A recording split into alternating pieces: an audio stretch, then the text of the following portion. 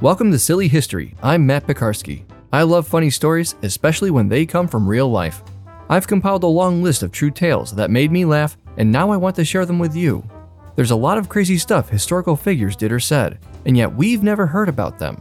History class would have been a lot more interesting with some of these sprinkled in here and there. Not that I ever disliked learning history. Hopefully there's at least a couple of yarns you haven't heard before. Let's hear one now.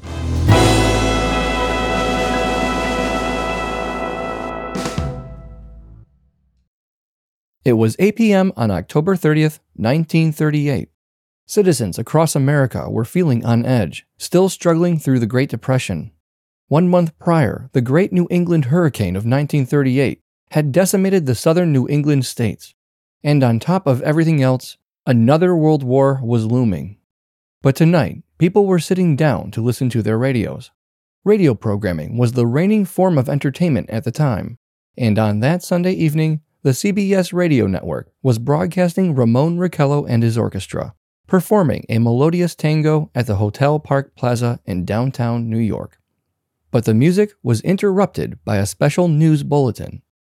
Correspondent Carl Phillips reported live from the office of the young and famous Princeton University professor, Richard Pearson, who had just been notified that chance explosions were occurring in a foreign territory. They were definitely a cause for concern, given the current state of world affairs, but in Pearson's expert opinion, there was nothing to worry about. As the two men discussed the anomalies, another special update came in. It appeared that something had crash-landed into a field in nearby Grover's Mill, New Jersey. Again, Pearson didn't think much of it, and he certainly didn't think it had anything to do with the foreign eruptions. The two men made their way to the crash site, where a small crowd had already formed. And as they approached the site, their eyes fell upon a half-buried object that appeared to be a large metal cylinder. Suddenly, a part of the capsule detached. There was a ghastly humming noise, and panic ensued. There was screaming and sirens. A terrified Carl Phillips described to radio listeners the jet of flame that consumed everyone approaching the object. The wildfire wiped out everything in its path. Just then, radios across the country fell silent. The transmission had gone dead. A CBS New York radio announcer came on the air to inform the public that the New Jersey State Militia had arrived in Grover's Mill to begin body recovery. Professor Pearson was the only person found alive. More reports flooded in. Cylinders were plummeting all over the country. Buffalo, Chicago, St. Louis. It appeared there was no end in sight. And in that moment, everyone knew that America's worst fear was coming true. They were being invaded, thrust into another world war, and the foe seemed unstoppable. Military communications were broadcasted over the network, giving listeners an audible glimpse of what they were up against.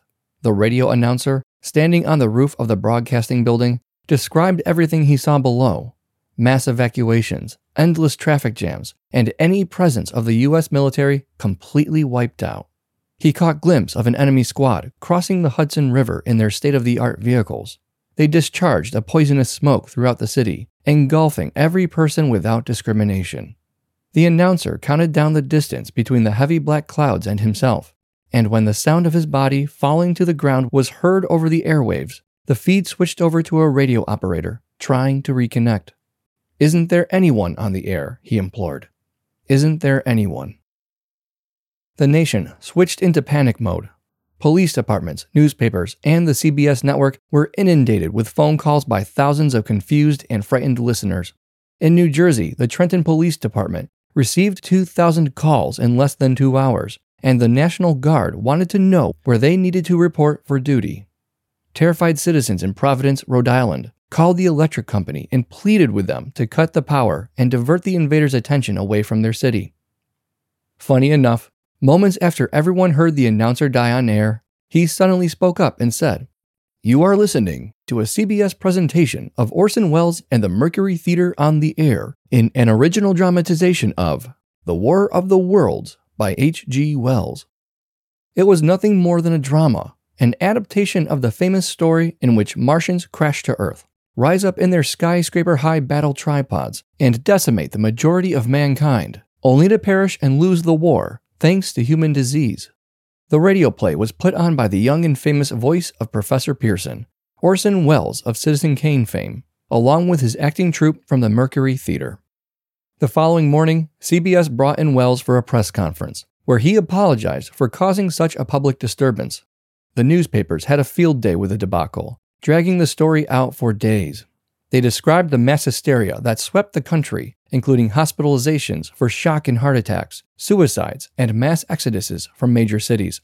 Even on the other side of the world, the Australian newspaper The Age stated that never in the history of the United States had such a wave of terror and panic swept the continent. Truth be told, the entire nation was not even aware of the broadcast. Only 2% of the nation, roughly 1.7 million listeners, believed that the broadcast was real, and another 1.2 million, although frightened, weren't fooled. The majority of Americans had tuned into NBC's Chase and Sanborn Hour, featuring the famed ventriloquist Edgar Bergen and his dummy Charlie McCarthy. The comedy duo had been a smash act for years, with Edgar playing the straight man and Charlie the sarcastic, childish goofball. The Twin City Sentinel of Winston-Salem, North Carolina, even highlighted this fact. Charlie McCarthy last night saved the United States from a sudden and panicky death by hysteria. But when the newspaper industry got wind of those duped by Welles' little show, they pounced. Radio was an unregulated medium, unlike print, and this was an opportunity for newspapers to attack their competitor as an invalid source for information. Thanks to their exaggeration of what happened that night, most people who are familiar with this story have believed it to be completely true, even though half of it is actually legend. This was no hoax, but it sure was one big upsetting prank, and one that would leave almost as much of an impact on Welles' storytelling legacy as his timeless feature film. Even now, on the 85th anniversary of its original air date, it is still just as much fun to tell. Thanks for listening. If you liked this episode, please subscribe, give it a 5-star rating, and share with not one but 2 of your friends. If I haven't told your favorite silly story from history, send me an email at nightowlbroadcasting@gmail.com. Subject: Silly History Story. This show is a Night Owl production.